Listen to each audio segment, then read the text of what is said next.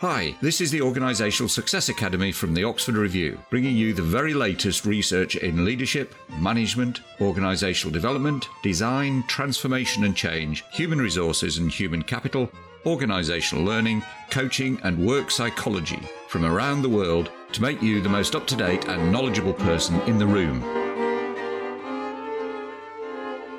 Today, I'm talking with Michelle Drake. Michelle's one of our members and has recently completed a study which will be of interest to many people, looking at the connections between employee retention and job satisfaction. Now, whilst there's an awful lot of talk about the Great Resignation, or the Big Quit as it's become known in many circles, and whilst the pandemic did lead to a sudden spike in unemployment for a portion of the labour force across many sectors and in many countries, especially with people who were on 0 hours contracts, hospitality, for example, who were directly impacted by the pandemic and shutdowns and things like that. The actual statistics show that there's not been a statistically significant jump in people leaving their jobs over this period. Now, there has been a slight increase, but not something in terms of the numbers that is actually out of the norm. What has happened, and what is significant, is that the number of job openings have increased significantly over the last year or so, and employees are finding it hard to fill places, especially in skilled roles. So there is a shortfall in skilled employees, but it isn't down to resignations and the movement of staff as such. And I'll put the stats in the show notes so you can see where they're from. Now, that doesn't mean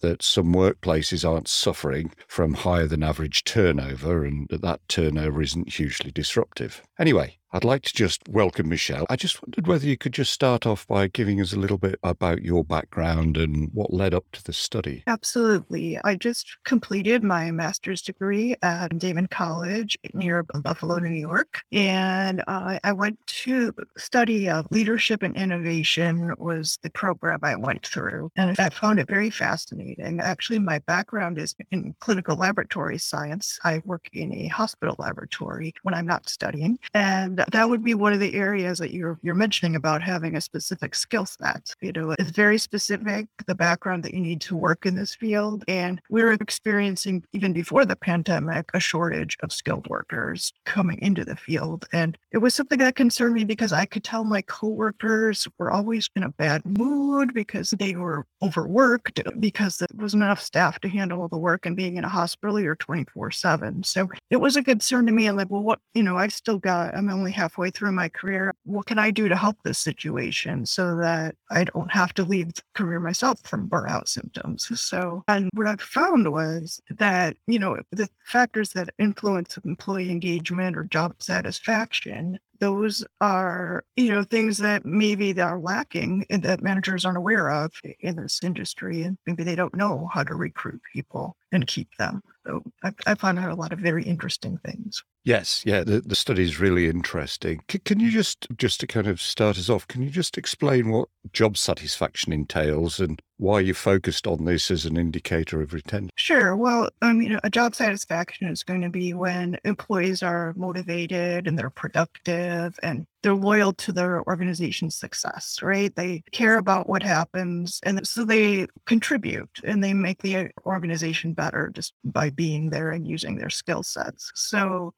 I was interested in it because I was concerned about the shortage of workers, and how can employers recruit and retain skilled staff? Because it's very expensive to train people, and then if they come there and then they're not happy, that they're going to look for jobs elsewhere. Yes, yeah. And so what kinds of factors are involved in job satisfaction? Well, there's quite a few factors. You need to have clear expectations of what the job involves. There's like the enjoyment of work. There's a sense of meaning. It has to be worthwhile, aligned with the person's moral. But like in healthcare, the biggest part of it is the quality of care is directly affected by how much a person is satisfied with their job. So a patient's outcome is going to be directly affected by how engaged a nurse is with their position. So it's very important. Yeah, I would kind of guess, given the kinds of people who come into healthcare to work, that alignment of values with the organisation, what the organisation's doing, feeds back into the care that people are getting and the sense that people have of doing a good job job, and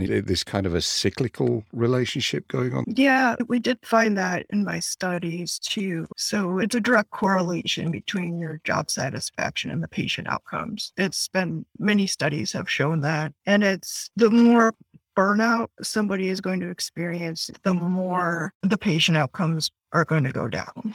Yeah, so there's also a direct correlation with things like stress in the workplace that's closely tied to job satisfaction and then the outcomes. What about the other side of this? Because, we talk about job satisfaction, job dissatisfaction. What kinds of things within an organization leads to kind of higher levels of job dissatisfaction? It could be like a mismatch of talents. Maybe somebody's not in the best role for their skill set, or maybe they have unrealistic expectations for what they've been trained for. Or maybe if they're overwhelmed, they might have that feeling of failure, and then they're taking that home with them, and it's making a difference in their personal lives too. It's having an effect on their overall. Yes, so quite a lot of this feels like kind of, certainly from a dissatisfaction point of view, feels like kind of job fit, that I feel like trained for the job, it's the right job for me, they're using me in the right way, and those kinds of things. And when there's a mismatch in there, we get higher level of job dissatisfaction. And then I'm assuming higher levels of job turnover, people leaving at that point. Right. So, and are there other factors then that are involved in job retention that aren't directly to do with job satisfaction? Well, obviously, a person needs to have the proper amount of pay and benefits involved, because if they're worried about putting food on their table, then they're not paying attention to their job, right? They're worried about making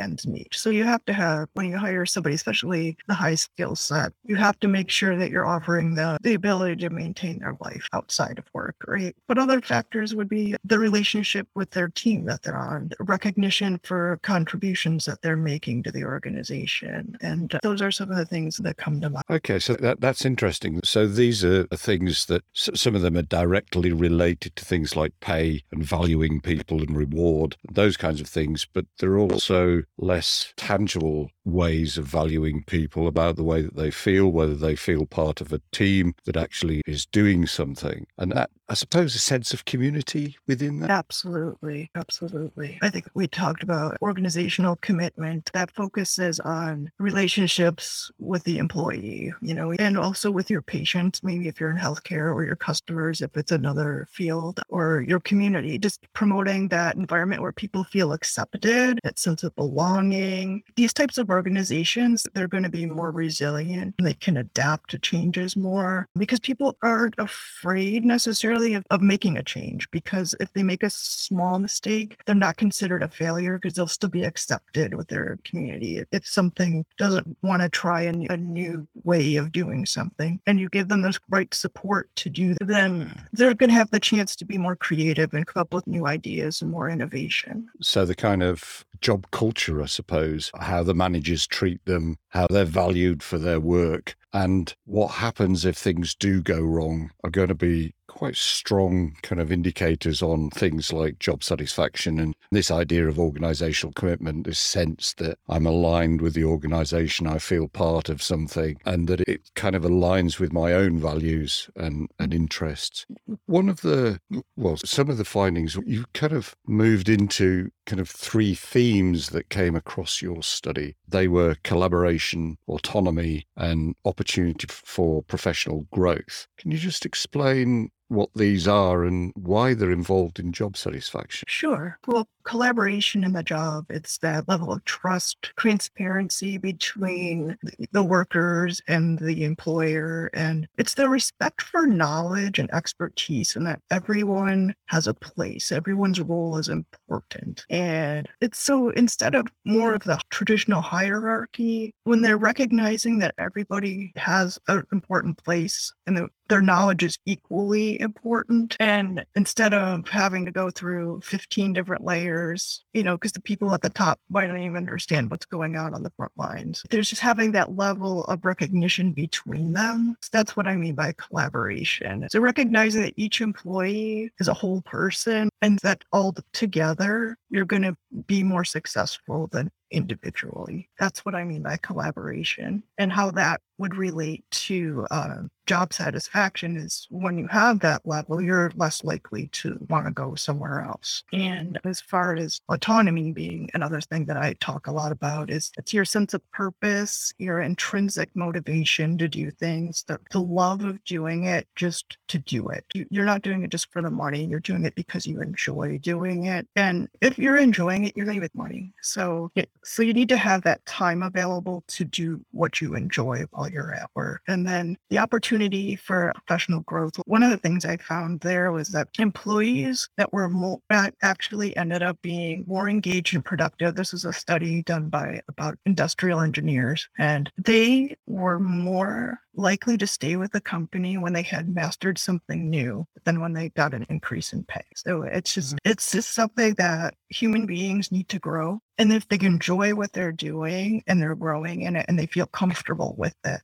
level, then they're going to stay at that job. Yeah, that's really interesting. And what I'm getting from this is a real sense of kind of collegiality, a sense that somebody's in a calling, that this is something that, I really want to do, and that they're being valued for doing that. And that they're also, as you were saying, professional growth, this idea that there's a continual learning rather than you're in your box, you'll stay in the box and just do what you're told kind of thing, which kind of links back to the autonomy, I suppose. Right. Yeah, very much connected. And if you don't have enough challenge, like if you've been doing the same thing for a long time and you haven't had a chance to grow, then you're going to get bored, and then you're going to start looking for other things, or you're going to start causing problems with your teammates or your other disruptive behaviors. And then, or if you're too much challenge, it gets too far the other way and you can't handle it, it's going to cause anxiety, which also leads to job dissatisfaction. So it's like a balance that needs to be achieved. Yeah, so and kind of a balance so that it's not too much or too little. And as you say, there's a saying that I use, bored people start pulling the legs off spiders, and once they've finished with spiders, they start on people. Yes, yeah, exactly. So what were your main findings? Okay, so the study that I did for my particular field, it was actually put out by the American Society of Clinical Pathology. They did this study in 2018, so it was before the pandemic started. They published it right around it was April of 2020. And what they did was they surveyed about 4,000 people with my job title. And what they found was they did all different age groups, years of experience, all different geography locations within the United States. And what they found was there's a correlation between job satisfaction and how valued an employee by their employer. There was no correlation depending on their years of experience. Or so, if you might think, well, maybe it's a generational thing. Some people, the older generations, these young people, blah, blah, blah. And that's not necessary. And there was no correlation between their job satisfaction levels and their age. It was tied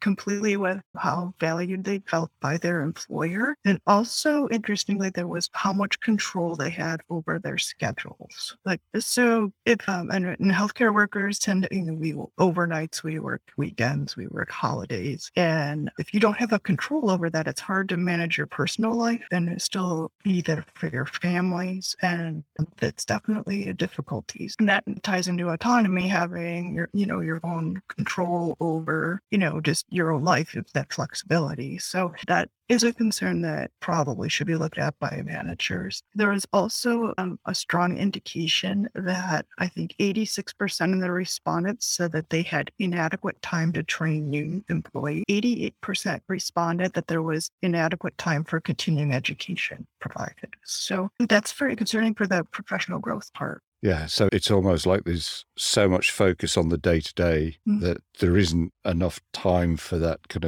as you say, the personal growth, the development part, and also being involved in the development of other people. And I know one or two studies that have shown that helping other employees get better at what they're doing can also help with this sense of job satisfaction. Yeah, because if you feel like say a new employee comes in and they're not getting the proper training and then they leave, then you have that feeling of failure that, I didn't do maybe I could have done more, even though you've done everything you can with what you've been given to to make the situation try to work. So, and obviously, I mean, some people are going to leave for geographical reasons. Their spouse moves to a different location, or, there's just other family situations that happen. And so, I mean, there's going to be turnover, but there are some things that maybe an employer can have some control over. Yes, definitely. It's interesting that you're talking about this because so in a former life, I was a police officer, and I do remember I was in a particular group and we had a new boss come in and he took over and basically he said, look,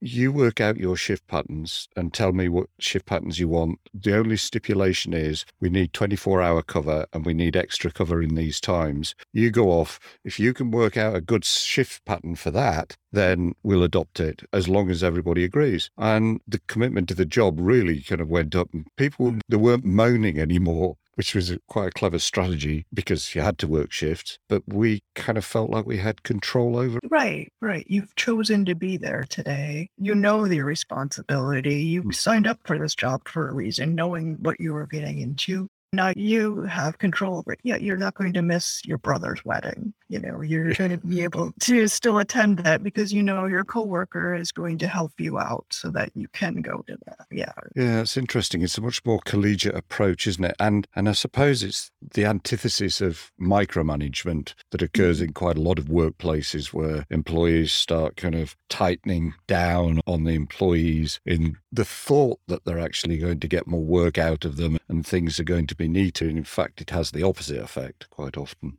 Okay, so if employers, leaders and managers are going to learn from this study, what, in your opinion, are the three most important takeaways for them? Well, I think that they need to consider prioritizing professional development as a way to keep employees satisfied. I think that, if they have to prioritize, everybody needs a break sometime in their shift. Well, they also need to schedule in time for personal development, like whether somebody needs to work on continuing education or go to a class outside of work or meet with a mentor, or it needs to be a priority. And relationship building in the workplace is huge for that collaboration. You need to create that environment for belonging, recognizing that each employee is a whole person and life outside of work is just as important as it is at work. And I don't mean like necessarily bring their home life to work, but recognize that they are a whole person and that they have needs outside of work. And also maybe something of a structural change as it relates to collaboration. I mean, if your hierarchy is creating barriers of communication, then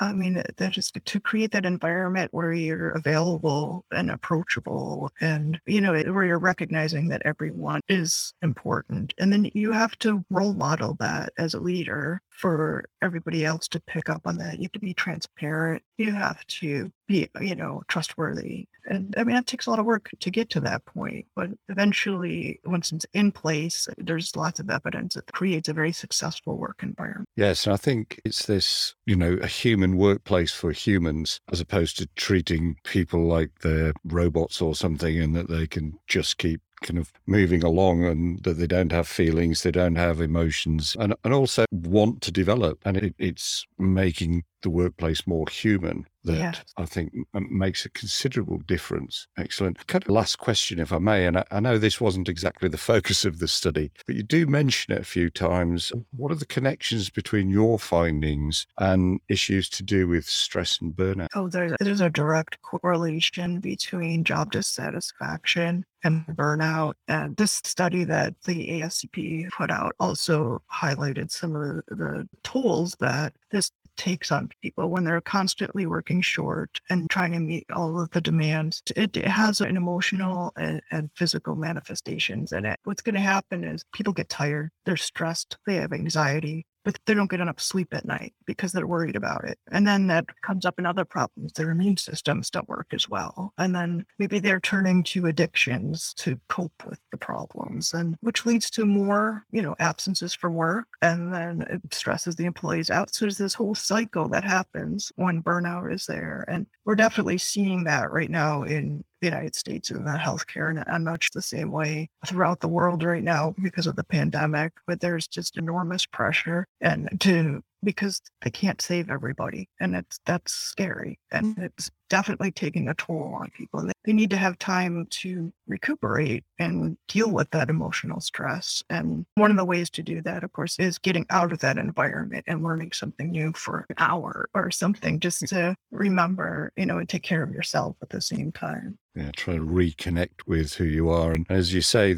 if people aren't staying in the job and the job retention issues, and the term used is working short, so there are fewer people, the stress starts to go up. And that's why job retention is so critical within lots of organizations. Otherwise, lose the skills that you need. But it's more than that, is the effect that it has, the knock-on effect that it has on other people. And then that knock-on effect that in healthcare that it has on the patients, or in other industries, the knock-on effect that it has on the organizational outcomes starts to go downwards. Brilliant. Michelle, thank you so much for being generous with your time. I really appreciate it. Where can people find you if they want to know more? Well, my email, it's at Damon College. Thank you for listening to the Oxford Review podcast. For free research briefings, audio and video research briefings, research infographics and a whole lot more, visit oxford-review.com. That's oxford-review.com. And please subscribe, rate and review this podcast. It would mean a lot to us to have your feedback so that we can make this podcast even better for you.